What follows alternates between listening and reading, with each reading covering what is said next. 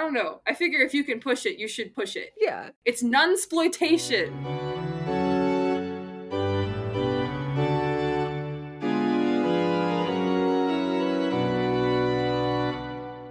Hi, I'm Abby. And I'm Darby. And welcome to Sacrilegiosity. So, today we're talking about the 2021 movie Benedetta, which is a movie based on a book from 1986 called Immodest Acts, The Life of a Lesbian Nun in Renaissance Italy by Judith Brown. So yeah, it's a fun little lesbian nun movie. Recommended to us by our dear friend Brand. Thank you, Brand.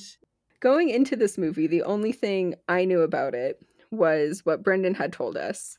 And he described it as a genre that almost can't exist, titled nunsploitation.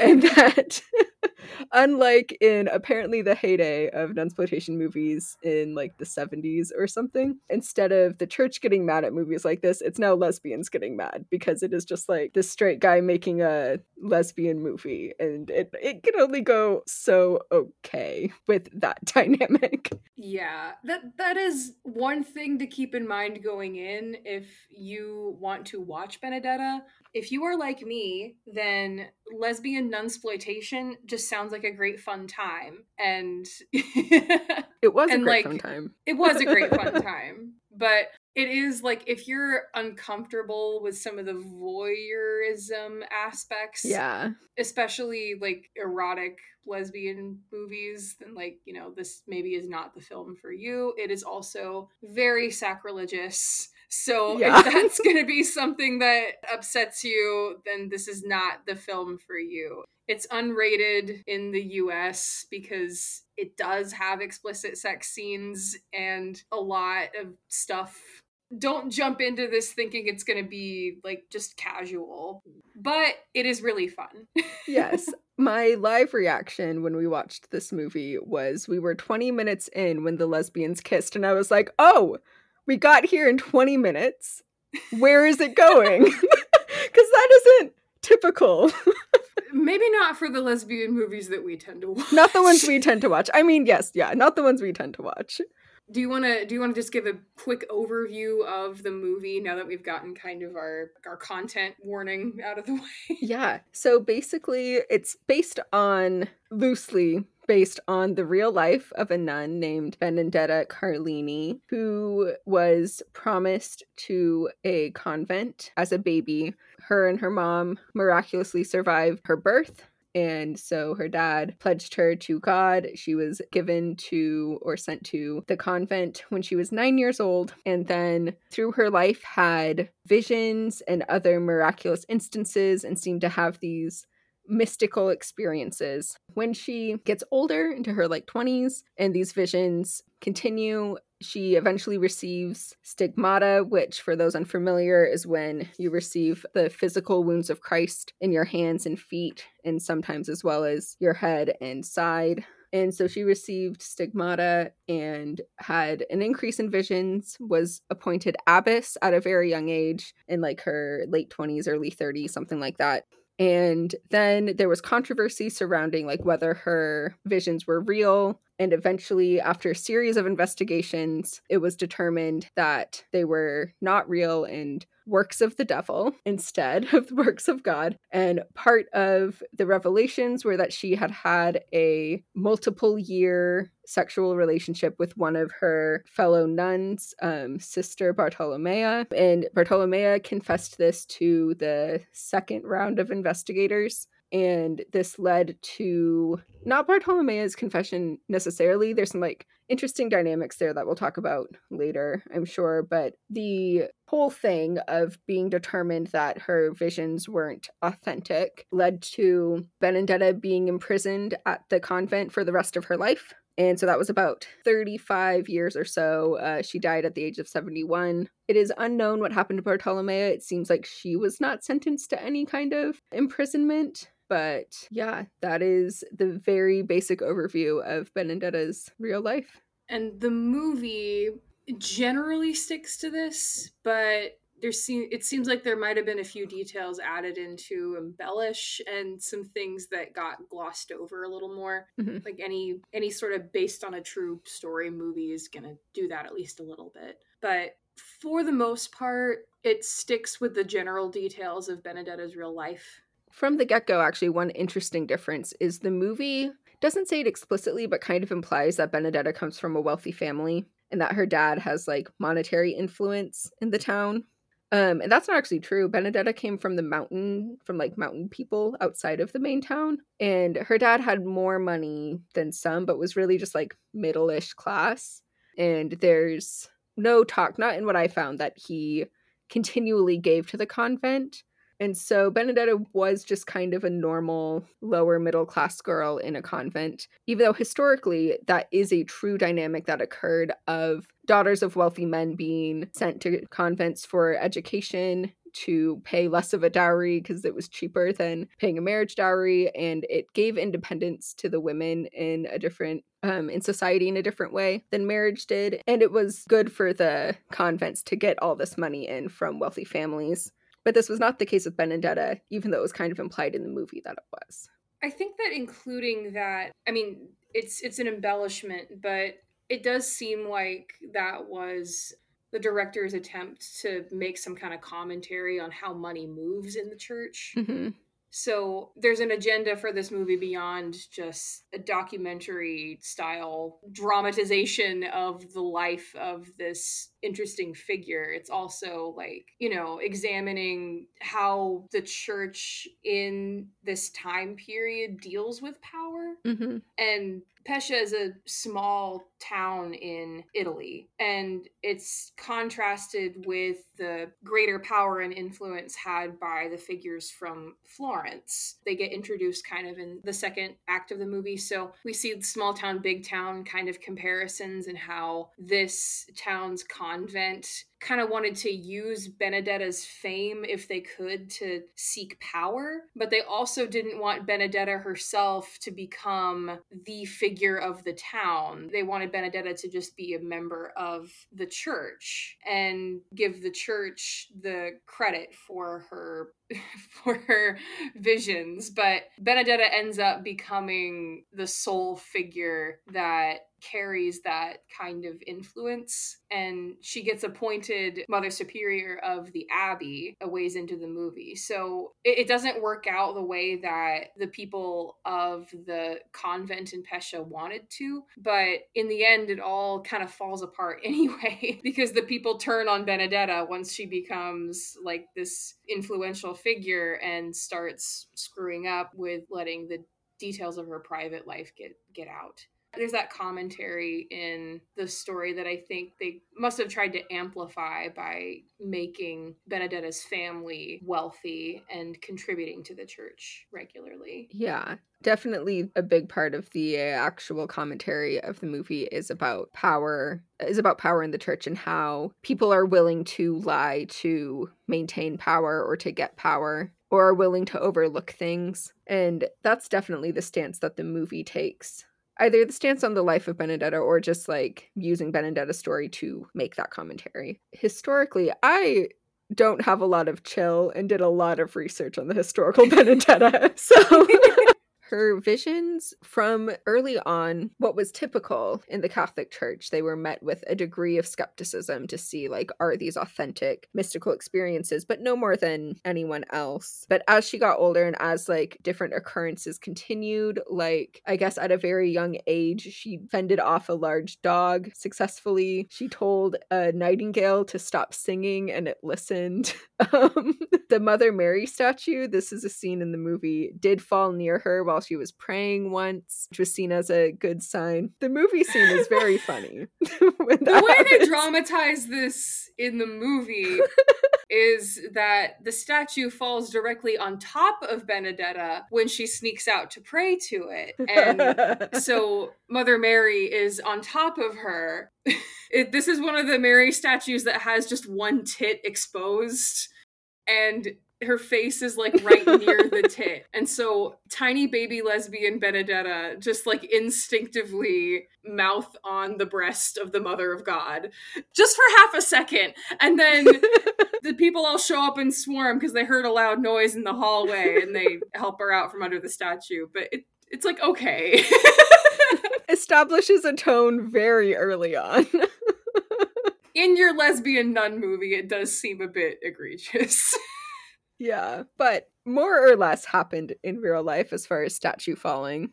And then she had just like a variety of visions involving Jesus protecting her. Some of the visions are shown, some of the actual visions are shown in the movie. One where Jesus gives her his heart. And that scene, I was surprised. Okay, so in this scene, Jesus, what they don't show is when Benedetta gives her heart to Jesus, and then a few days later, Jesus gives his heart to her, so they exchange hearts. And you might know a little bit more about this than I do, Darby, but in some of the commentary I was reading, it talked about like courtly love and exchanging of hearts and the cultural like significance of that, and how that was very much underpinned in this like exchanging of hearts with Jesus. It was something that I think St. Catherine also did. St. Catherine of Siena was a big influence for Benedetta. No, I'm so glad, because I did multiple research things on courtly love. Like whenever I got the chance to read some medieval literature, that's what really kind of stuck with me, is like the tropes and the patterns of courtly love, and how romance was this like big constructed spectacle for a lot of medieval writing that's been preserved. So like the ritual aspect of that and the reciprocity that's expected of that, it totally fits. And the fact that you're doing it with Jesus just makes it even better. Like Jesus as the courtly lover. Oh my God. That was a big theme for mystics, for like female mystics, especially in the Catholic Church in the like Middle Ages, eking into Renaissance. Benedetta was alive during the Renaissance, heavily influenced by medieval mystics. But, the scene in the movie where they portray this, Bartolomea reaches over and feels for the heart. She's a cellmate to Benedetta, and so they're roommates. Benedetta wakes up in the night because she's been having more and more visions lately. And so they put her with a cellmate to manage her, basically, because these are full body experiences sometimes where she gets basically possessed. Like she needs a minder. So Bartolomea takes that on, also because she wants to try and fuck Benedetta sometimes if she can. Yeah. And so when Benedetta wakes up in the night and says, Christ Jesus gave me his heart. It's so big. Feel it, Bartolomea. And it's a very aesthetically staged scene where their cots are right next to each other, and Bartolomea reaches over through the light little gauze curtain that separates them and just feels Benedetta's tits a little bit. Like, wow, it's a really big heart, Benedetta. Amazingly, that is weirdly historically accurate. So I tried really hard to find some translations of original writings about Benedetta's visions and things, and the only thing I could find in not using JSTOR access was some of Bartolomea's comments from the first investigation. So when Benedetta was still good and cool and no one reported on her for anything, Bartolomea was like, yeah, I believe these visions are real. Basically, here's my experience sleeping next to her. And so she talked about this heart exchange and was like, yeah, I felt when the heart was gone from her, and I felt when it returned, and it described a lot of the reaching over and a lot of the feeling of heart over a multiple days.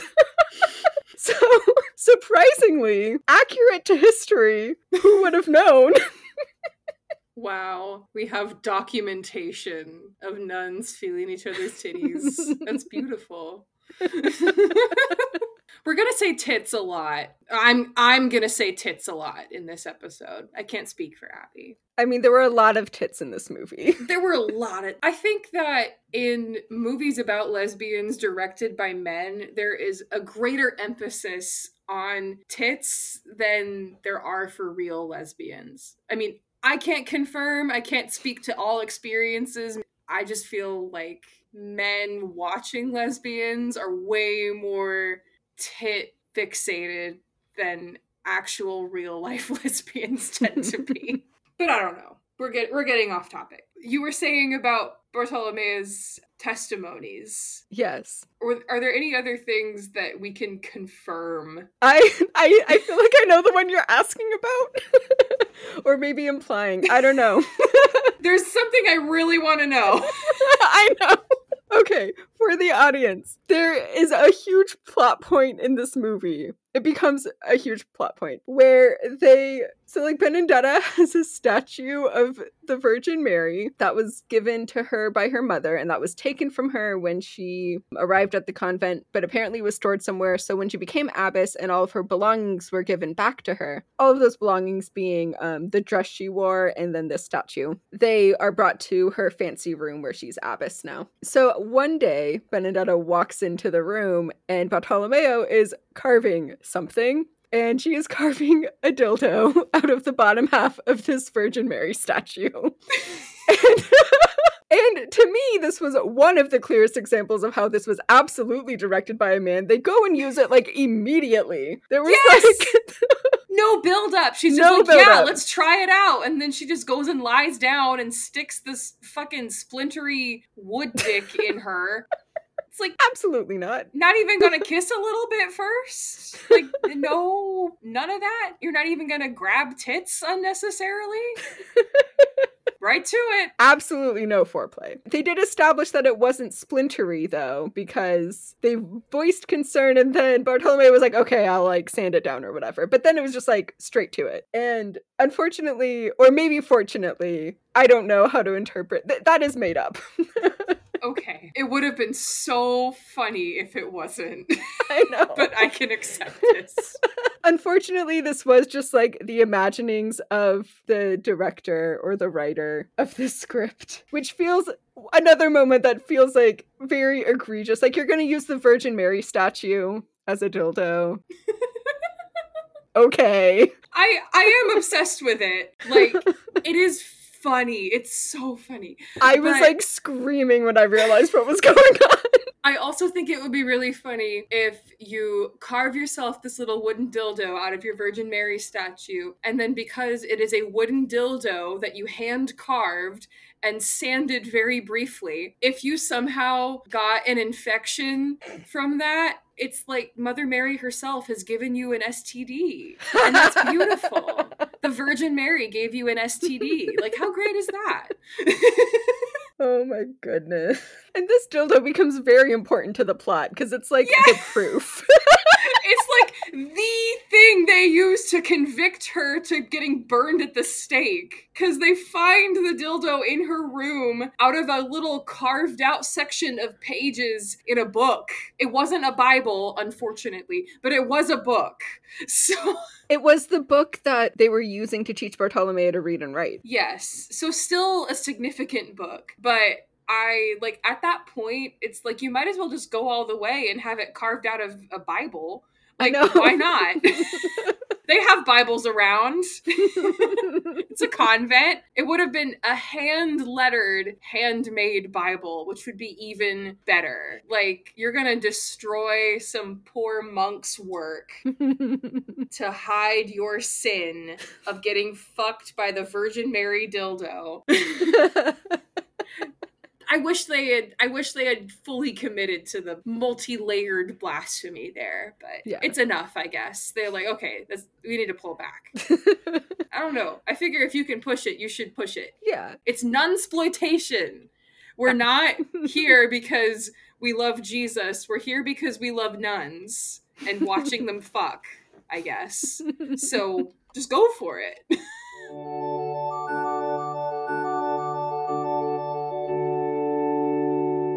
So,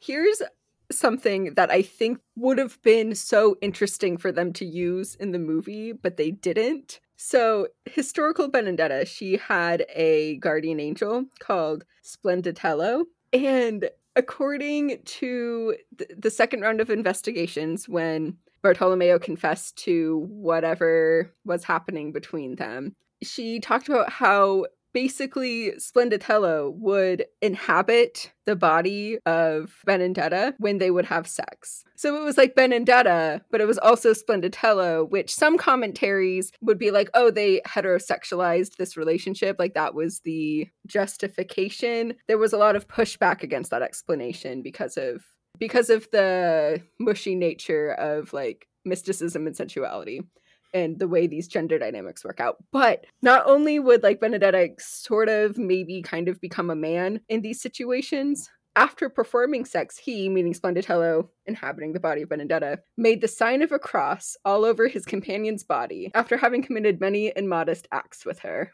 And I feel like they could have used both Splenditello and this like historical. I think that would have been fun. That's all I'm saying. That would have been fun. That's kind of hot. I don't know. That's what I'm saying. I'd be down for that. Like, if my cellmate says that, you know, she's got to get possessed by an angel and then, like, has to purge the sin from my body after we've just committed them, I'm like, all right, if that's part of the process, I'm down for that.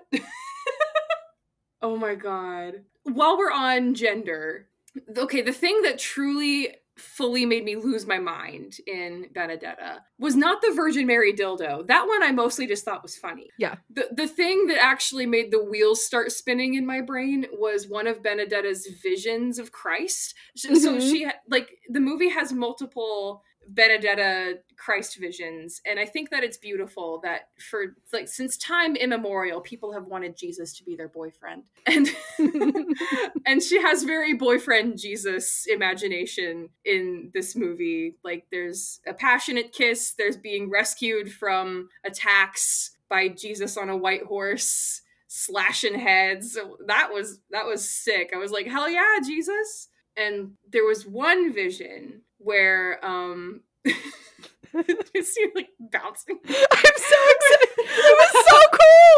It went hard as hell. Okay. We have to say what it is. So this one vision is she sees Jesus on the cross, fully crucified Jesus, arms out, bleeding, all that. But he's looking right at her, talking to her, and in the vision, she's like woken up in bed and is looking at him, and she's like, what do you require of me, Lord? And this is the prelude to the giving, you know, each other their hearts kind of sequence in the movie. Like it doesn't happen right away, but like this happens first. She's looking at crucified Christ, and Vision Jesus is explaining how she needs to be willing to suffer for him to receive the blessing he wants to bestow.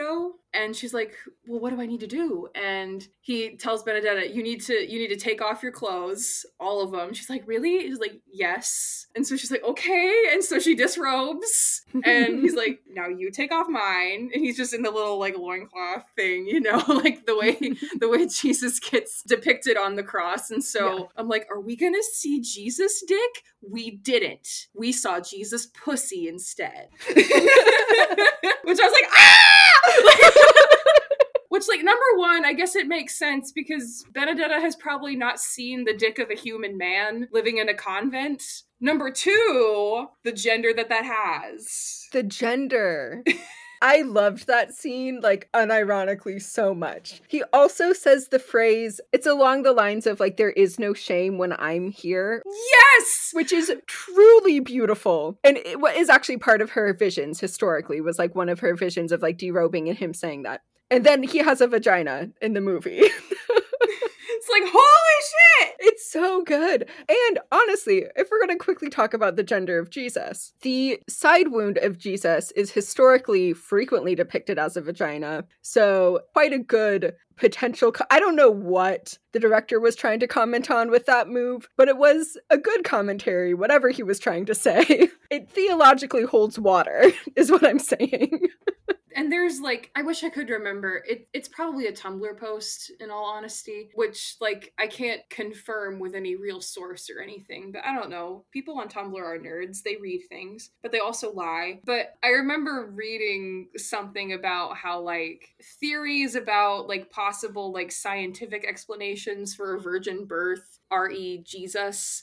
I might just be lying completely right now, but No, I know the post you're talking about.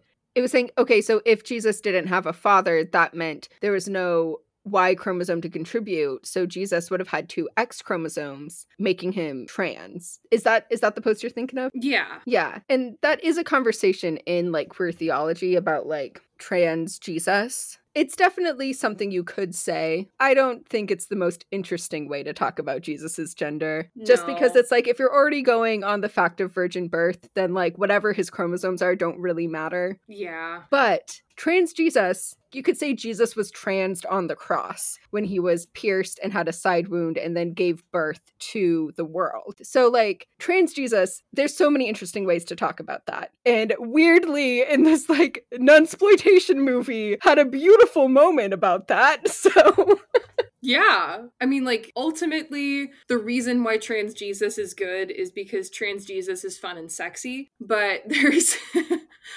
thematic reasons why it's appealing, there's theological reasons why it's appealing, and if you really want to go that route, there could be scientific reasons. But the scientific reasons route is probably the least compelling just because it's like, I don't know. It still relies on the miracle of God impregnating Mary. I think coming from the angle that we are, it's going to be a lot more interesting to think about, like, thematically, what does it mean in the story of Christ that there's this, like, gendery thing happening? And why do we need there to be a gendery thing happening?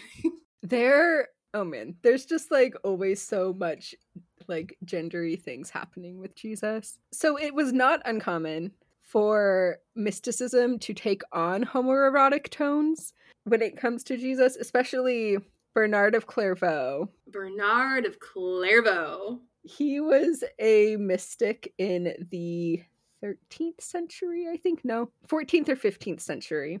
He would have been almost contemporary to Benedetta, I think. He was a couple hundred years before Benedetta. Benedetta is Renaissance around the 1600s. Bernard of Clairvaux was like strongly Middle Ages in the 1400s, a little bit prior to Catherine of Siena, who was 1400s. Okay, I had thought Benedetta was a little earlier. Yeah, I thought so too. They didn't really establish timeline, I don't think, in the movie. I mean, there's the fashion that you could look to a little bit. Yeah, like, I knew it was like hinging sort of into Renaissance Florence, at least when in the Florence scenes, just the way they styled everyone. But convent fashion didn't change a whole lot. Yeah, but Bernard of Clairvaux, he had this whole thing about the Song of Songs, Song of Solomon, and kissing Jesus. And there's another, I don't remember the guy who said this, but there is like recording of some friar or some guy writing about how he was envious of nuns because they could marry Jesus, basically. And so they would have to marry Jesus for him. Do it for me!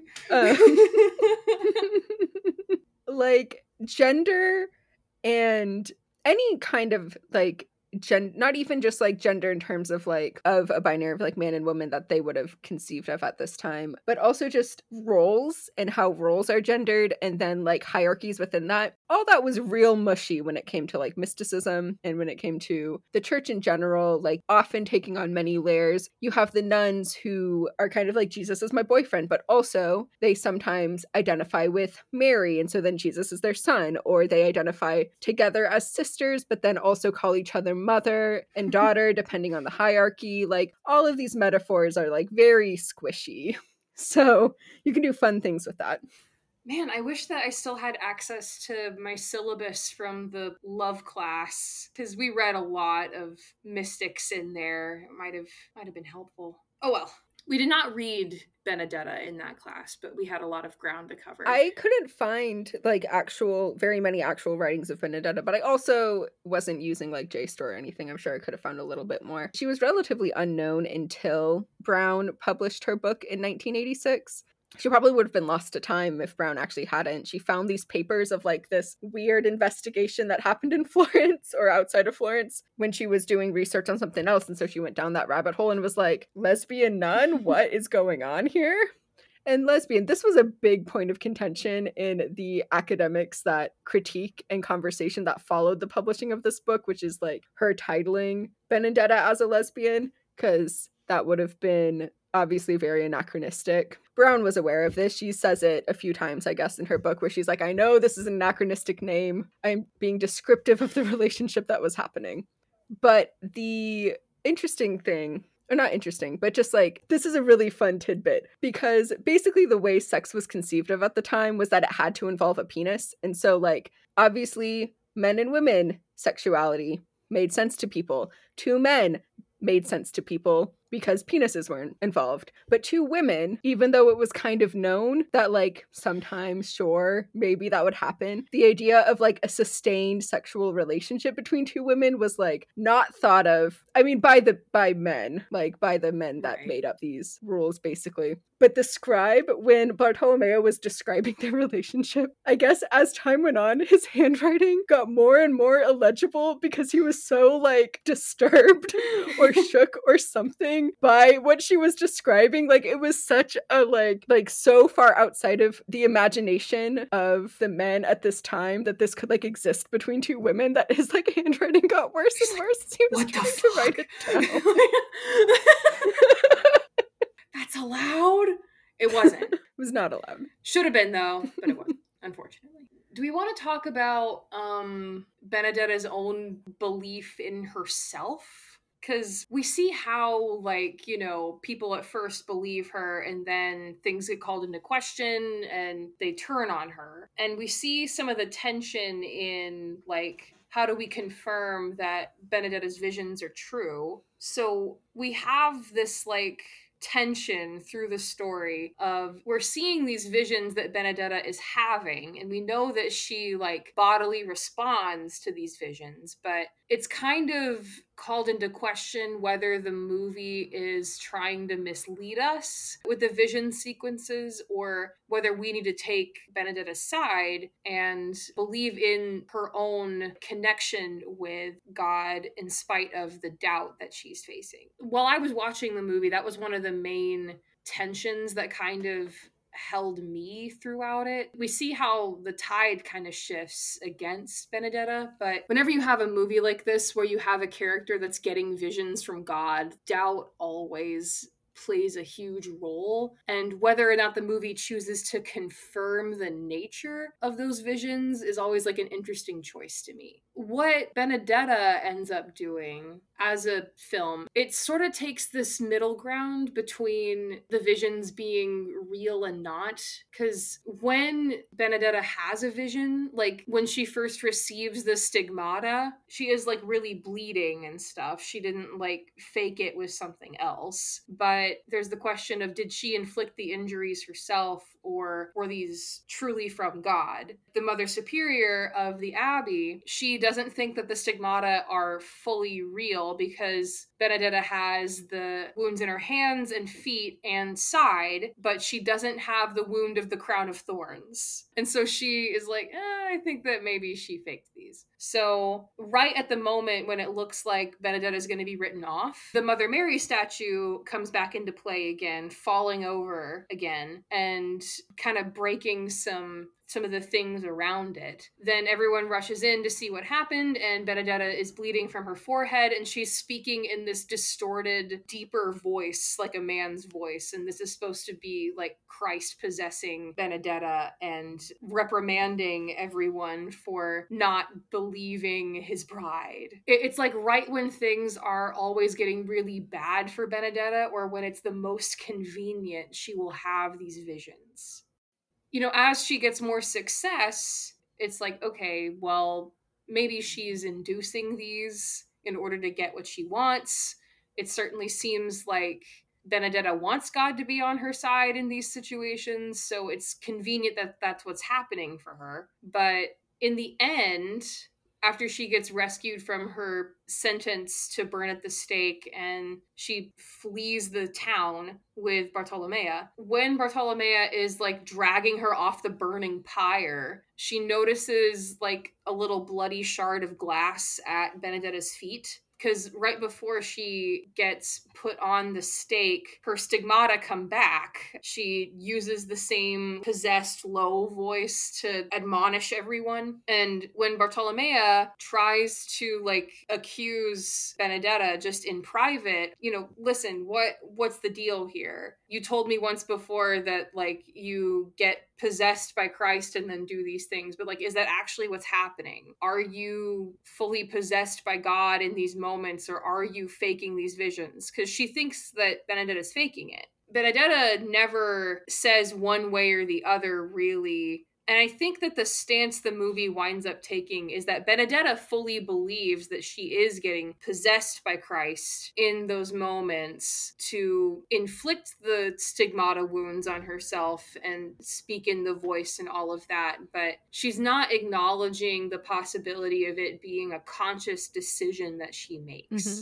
It's like, from an external point of view, it seems like she's staging these possessions to be convenient for her, but in Benedetta's own mind, it's justified. That's the conclusion that I got from it anyway. I think that's similarly what I got out of the stance the movie takes too, where there's a blurring of lines between what is a quote-unquote authentic vision and what isn't, because the first appearance of stigmata, based off of what we see as the audience, seems to be authentic. Like, she gets out of bed and has this moment and then like collapses to the ground, and then she has the stigmata, and you're like, okay, don't really know when she would have had time to inflict that on herself. But then it's only when it's called into question does the crown of thorns appear, and that seems to potentially be self-inflicted. And that trend toward false visions or false like speaking in this possessed voice, the movie kind of implies that it is Jesus speaking through her this whole time.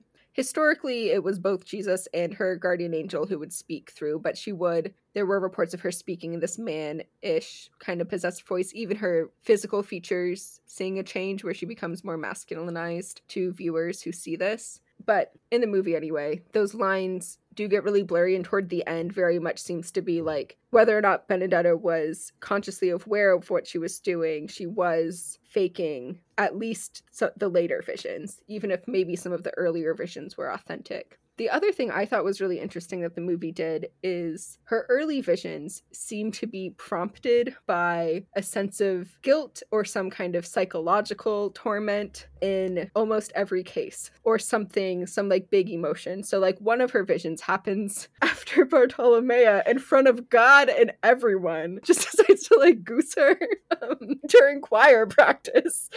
Yes, that's one of the first like full produced visions that we see. Bartolomea just comes up behind her and is just like, bonk! You kind of feel the slap. You're like, oh my god.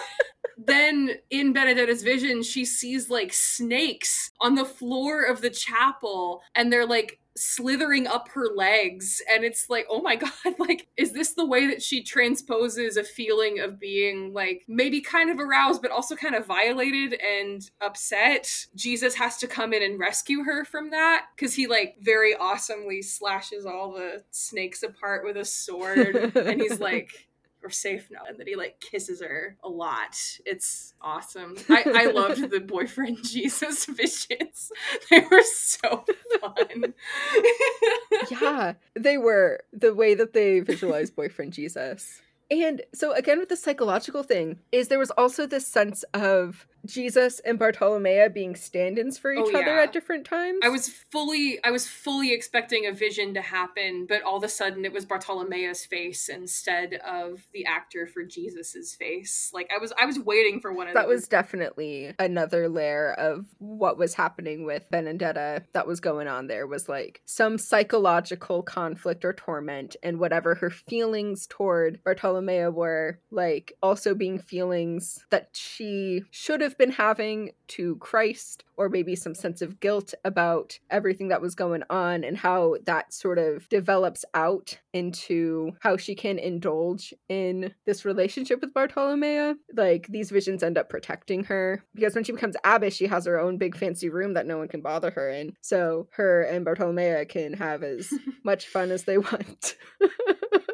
So I think the movie basically takes a stance that these visions either weren't real and whole, but Benedetta believed that they were, at least believed that they mostly were, or that she was being used by God, and so whatever means she took or felt she could take were justified historically.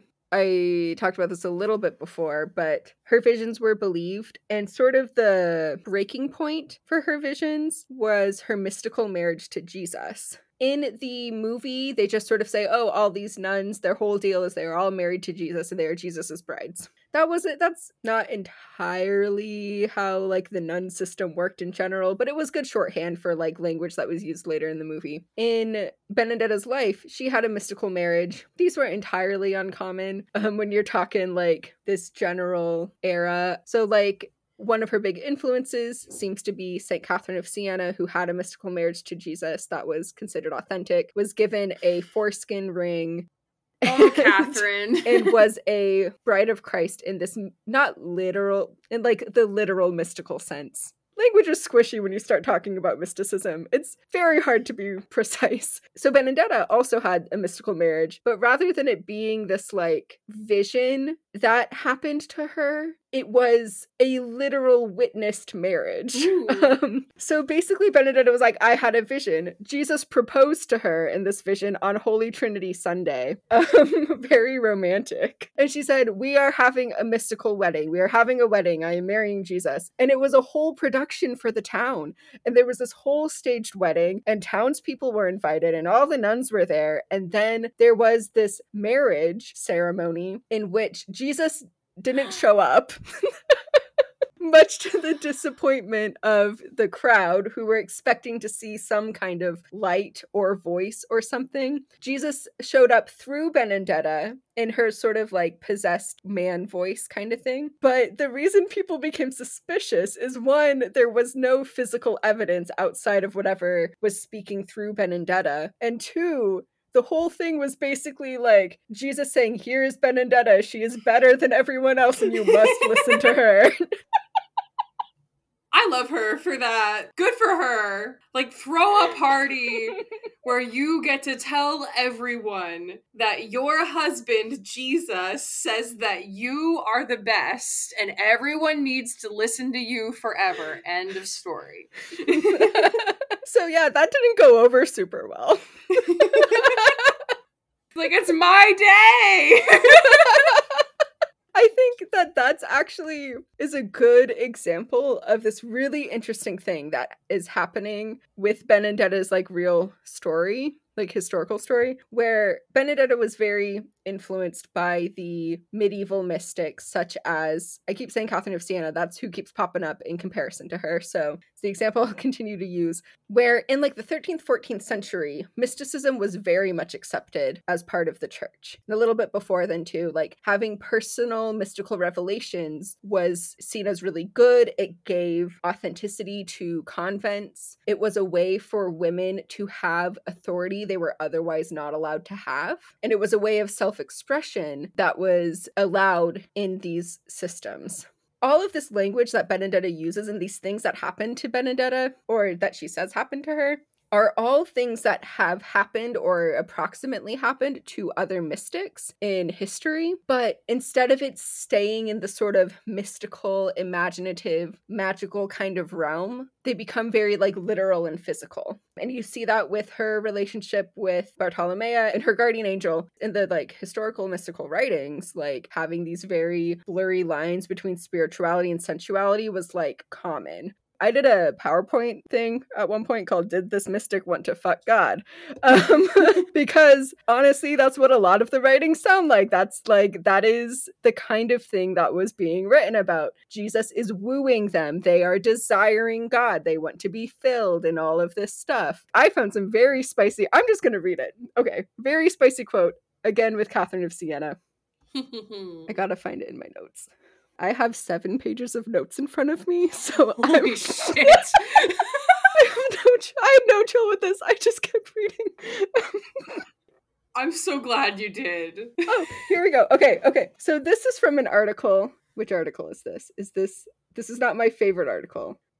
Oh. I didn't cite this. Oh no, this is from Simons. Bodily Things in the Brides of Christ. This sacred sensual identification is not unique to Benedetta. Christ was seen as St. Catherine's love. Quotes, putting his right hand on her virginal neck and drawing him toward the wound in his own side, he whispered to her, drink, daughter, the liquid from my side. It will fill your soul with such sweetness that its wonderful effects will be felt even by the body. St. Catherine, nurtured at the breasts of Christ and Mary, moaned, I want the body of our Lord Jesus Christ. In church, before his bodily fluid, from his side, but still, bodily fluid, miraculously satisfied her, so that she, quotes, thought she might die of love. So it gets weird, and it's very fun. So this is very much like what Benedetta was doing is in line with like what was accepted, except she began to blur the lines between what was like mystical and happened in visions and what was happening physically. So she had physical sensual relationships that blurred this like sacred sensual identification. And she had a physical or attempted to have a physical marriage ceremony with Christ as part of this mystical marriage. I think that this like blurring is really interesting historically, and that she just like kind of takes it to another level. And I think this makes sense because something else I found is basically there was this move away from accepting mystics and accepting mystical personal experiences around the time that Benedetta is having and then creating, who knows. I'm not really going to draw a strict line between whether or not they were authentic. That doesn't matter much to me. But around this time, she's alive in like the early to mid 1600s. It is during the Protestant Reformation. And so she's kind of contemporaries with Luther. And the church has been moving away from these personal revelations because of like criticisms, and especially criticisms from Protestants about like the power of these mystical experiences and who has them. And there were valid critiques here because the people who were having them were largely like wealthy people in convents or monasteries of some sort and like educated people by and large. There are a few cases of like common people, layperson mystics. And then criticism about how like these holy people would actually act in real life when they claim to have these great visions and connection with the divine. And so the church was moving away from accepting personal mysticism and being much more weary of it and moving into right action and like considering how a person acted and lived their life to be what would make them a saint. And so Benedetta is existing in this in-between time where like mystics were still kind of allowed, but they were much more suspicious. And so she was under a lot more scrutiny than maybe other historical mystics might have been 100 years before her. And is like also writing this like, oh, it is about how you act, writing this line of like, I'm having these mystical visions, but it is about how we act and how we live our life. So it also kind of makes sense to me that that would get translated into a more literal acting out of these experiences. Very interesting to me about the time Benedetta found herself in and having some of these visions or making them up. Who really knows? Oh, yeah. Speaking of the times. The times. Plague features heavily as an event to mark time, but also as kind of a device in the story. When the church official from Florence tries to roll up to investigate Benedetta, he's not allowed inside the city because Benedetta is doing good pandemic practice and not allowing someone from a high contagion area to enter the town. So, you know, there's a bit of drama at the city gates. He is allowed inside and he does actually have the plague. So at the very moment of Benedetta's trial, where she is sentenced to burn at the stake, part of her kind of last-ditch effort to save herself from the sentencing is outing the church official to everyone that he's brought plague into our town, and the former Mother Superior got the plague from him when she went to go visit him in Florence. She is like fully in the throes of it, has the sores and everything, and shows the crowd gathered in the town, here's proof that he brought plague to us. That's one of the dangers that threatens the town. I mean, like when Benedetta flees the city and then returns, when she's allowed to live as like a nobody in the convent, basically. So her power is taken from her. But since she's, given asylum there, it's kind of treated as a result that the town of Pescia was spared from the Black Death. Yeah. God protected Pescia from the plague that completely surrounded it.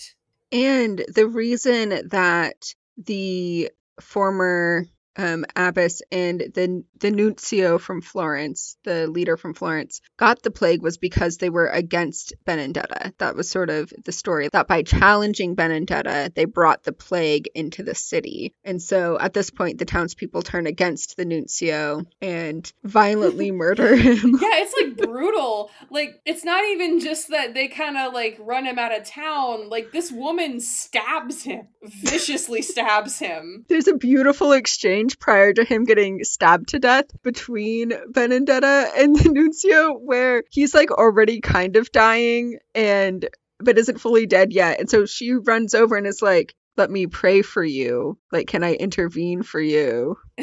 And he was like, you said that you saw visions of like who's going to heaven and hell. Like, where am I? We failed to mention that Benedetta briefly died and then came back 3 days later. How did we gloss over that? No, it wasn't 3 days. It wasn't 3? It wasn't 3 days later. No, my prediction was that it would be 3 days later, but it wasn't. It was like a day later when she was being given her last rites. Then she like dramatically breathed and came back. Like in the coffin, laid out. She had these detailed plans for her funeral where she wanted to be carried out by, the novitiates of the convent, all dressed as angels. Yeah. This is again something that, from what I could tell, is at least an approximation of something that actually happened, where again, it's a literal acting out of a mystical journey that like mystics before her had taken, of like a descent into purgatory and coming back and like mystical deaths. Like those things were widely accepted, but they stayed in the mystical realm, whereas Benedetta physically acted them out. And that was, people were like, this is weird. They're like, this is a lot. So the nuncio asked her, where do I end up? And she's like, I saw you in paradise. And then he was like, basically he went bullshit. Lying to the end. I know what I've done. Lying to the end. Incredible. He's like, I know where I'm headed. And then a woman comes and stabs him in the chest a few times. So just out of curiosity, I wanted to find out what the real Benedetta's star sign was. She was an Aquarius, January 20th. Does that make sense? I don't know, maybe. She's like kind of on the cusp between Aquarius and Pisces, which I think really makes sense. She wants to be different and also has so many feelings. That tracks. I have not told you my favorite article What was title. Your favorite article? It was a useful article, but mostly the title is what sold it for me. It's lesbianism with an exclamation point at the convent. Lesbianism at the convent. That was on JSTOR. That was on the JSTOR daily blog. It was a gift. I love academics. Beautiful.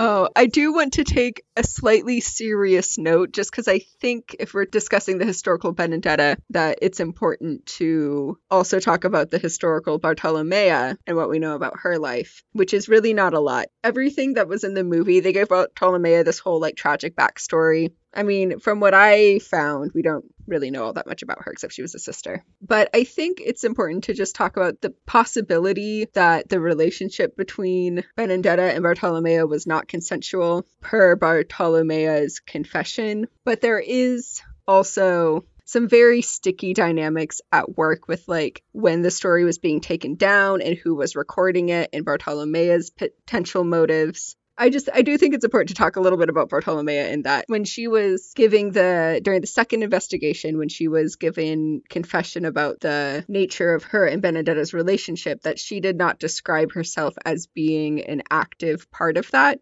but that this was also something that they talk about is like the people who were recording it were people of the church who did not imagine women as being in sexual relationships. And that Bartolomea was doing this confession and likely also attempting self-preservation because if they were found guilty of quote unquote female sodomy, they'd be burned at the stake, which is what happened in the movie. It's not what happened in real life. So I think it's just worth noting that there is debate about what exactly the relationship between Bartolomea and Benedetta was.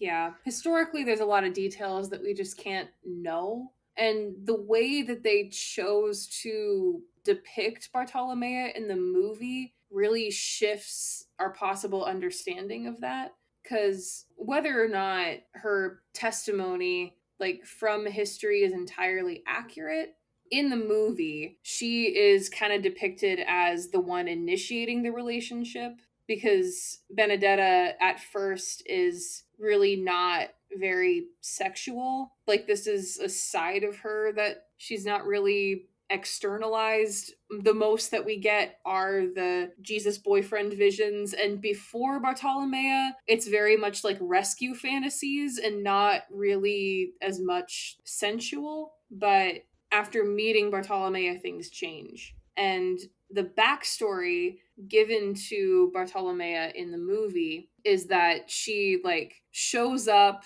on the steps of the convent one day, like begging for mercy, basically, because she has been like repeatedly assaulted by her father and brothers for her entire life. And when she stands up for herself, she gets physically abused. And so she's at the point of, I can't take it anymore. I need a refuge from this. And she shows up at the convent and begs for entry, and Benedetta's father pays for it. And that's how she arrives. So she comes from this place of being super traumatized and sexualized. And it's kind of set up that, you know, that's how she knows about these things. But it also doesn't 100% make sense, I guess, because, like, you know, number one, people, like, obviously people respond to trauma in unique ways. And so maybe, like, embracing sexuality in a different context was her way of kind of processing that sexual trauma, that, like, incest trauma that she endured. But it's also, like, if the only kind of sex she had ever experienced before this was non-consensual with male family members who wouldn't have a thought in the world of her own needs or her own, like, safety, how does she know to eat Benedetta out and make her orgasm? Yeah. It's like, okay, this might be another, like, side effect of lesbian movie directed by a man, is you have one, like, very innocent virginal woman, and you have one, like, hypersexualized, traumatized woman who knows things and then has to show the other one things, which, like, and then, of course, she's the one that gets tortured for information later. And Bartolomea winds up once again humiliated by men who have more power than her. So she definitely gets made, like, kind of the punching bag of the movie. There are not a ton of men in this movie. It is, for the most part, set in the convent with the other nuns. And there's not any sex with men depicted in the movie. But there is that traumatic history of being sexualized by men for her as a character. So, like, you know, I guess, like, full list of potential trigger warnings for this. Blasphemy, of course. Explicit sex, mentions of past sexual abuse, depictions of suicide on screen, depiction of assault. It's like, it falls in line with other exploitation movies of, like, you're not just here because of the nudity. Part of the extremeness of the movie also comes in the suffering of some of its characters. So this is not the movie for positive representation. No. This is not it. But if that's something that's not going to ruin your viewing experience completely, it is fun if you can distance yourself from it in that way. But it's exploitation cinema. It's not going to have a lot of compassion for all of its characters, and part of the viewing experience is like watching people pay for what they've done as well as seeing them take the risks to do it. Something to keep in mind. Yeah. It does get a lot to just see the, not only in this movie, but just in movies in general, just like unnecessary or egregious violence against women, especially with the dynamic of it being a male-directed film. Again, just something to be wary of when watching it, or if that's going to impact your viewing. Overall, though, I think that watching the movie is a pretty good time. Yes. I was pleasantly surprised by how engaged I was in the film the whole time, because I was like, okay, maybe I wasn't sure if it was going to be a bad movie that would then be fun to talk about, or I genuinely kind of think it's a good movie that is also fun to talk about. I didn't have high expectations going in, and I did have fun watching it. And I do think overall a pretty good movie with all of the caveats we have listed in our conversation. Yeah, it's not casual viewing.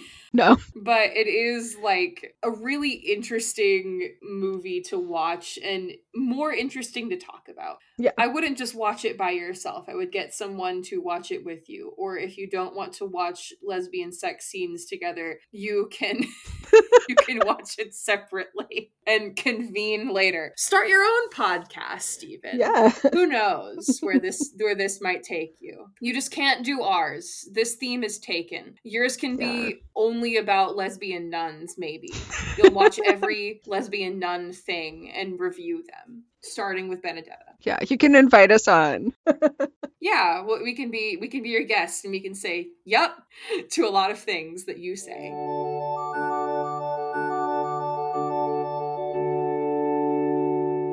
Do we have any final Benedetta thoughts? I do. I have a poem to share. I am going to give a little bit of backstory to the poem, though. So I have this. What article did I find this in? I didn't cite my sources in my notes. I found this in an article, in one of the many articles I read. So sensual erotic relationships between nuns was recorded in existence. This was a thing that happened historically. Makes sense. So Erasmus even compared some convents to Sappho, which I think is great. So his quote was something like, "The nuns are filled with people more who copy Sappho's behavior than share her talent."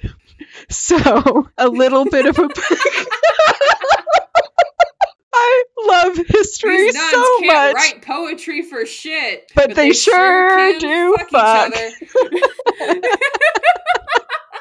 Like, damn, Erasmus. Not everybody can be Sappho, but anyone can be gay if they just try it. So he's, perhaps correct. But there is a nice little sweet semi-erotic poem written by a nun that I will recite as my closing thought. When I recall how you caressed so joyously my little breast, I want to die. That's it. Oh my god. Best poem ever written, possibly. It's the plums in the icebox, and then that. Do you have any closing thoughts? My final Benedetta thought is, if I were a nun having visions of Jesus being my boyfriend, then I think that my favorite Jesus boyfriend moment that I would totally copy the vision from was obviously Pussy Christ mounted on the cross is like forever gonna change my life. But I think my favorite boyfriend Jesus vision was like the very first one where the snakes are going up her leg and then Jesus is like, "I have saved you. Come kiss me." Mwah. Because when When the vision ends, Benedetta opens her eyes and she's like just standing in the middle of the room and everyone has stopped singing and is staring at her, and she just quietly goes back to her place in line and they continue singing.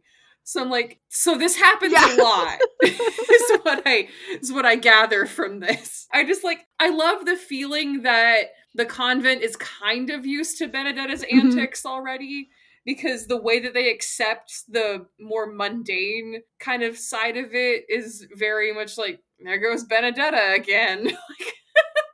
I would love to be the convent's visions nun. That would be a great career path for me. I know that I would do well. And I'm kind of sad that I don't get to be a nun having insane mystical visions and showing up at like morning prayer with my stigmata bleeding all over the place. Like, I'm so sorry, guys. Sorry. I've had a rough night. She really should. This is so embarrassing. I can't believe I'm bleeding everywhere from the wounds of Christ. Oh my God. How embarrassing. I'm the worst. I remembered one more thing that I want to laugh about in this movie. Do you remember the first time that Bartolomea and Benedetta almost kissed? Yes. When they shit next to each other. The first night she shows up and Bartolomea's like, yo, what's this? Just to show her the bathroom and how to wipe her ass. And then they're just shitting and farting next to each other. And then they almost kiss. That is true love. You meet someone that day. That's how you know it's real. Shit in front of them for the first time, and then you almost kiss in the convent bathroom without washing your hands. Oh, God. Great movie. Go watch it if you dare. So that about wraps us up for this episode of Sacrilegiosity. If you would like to follow us on Twitter, we are at Sacrilegiosity. If you have any listener questions, if you have any suggestions for future episodes or requests or praises or reprimands, whatever, you can direct those to our email, sacrilegiositypod@gmail.com. You can also follow us on our personal Twitters. Mine is Wasp Palisades. Mine is AM_Dolan. And we'll see you guys next time.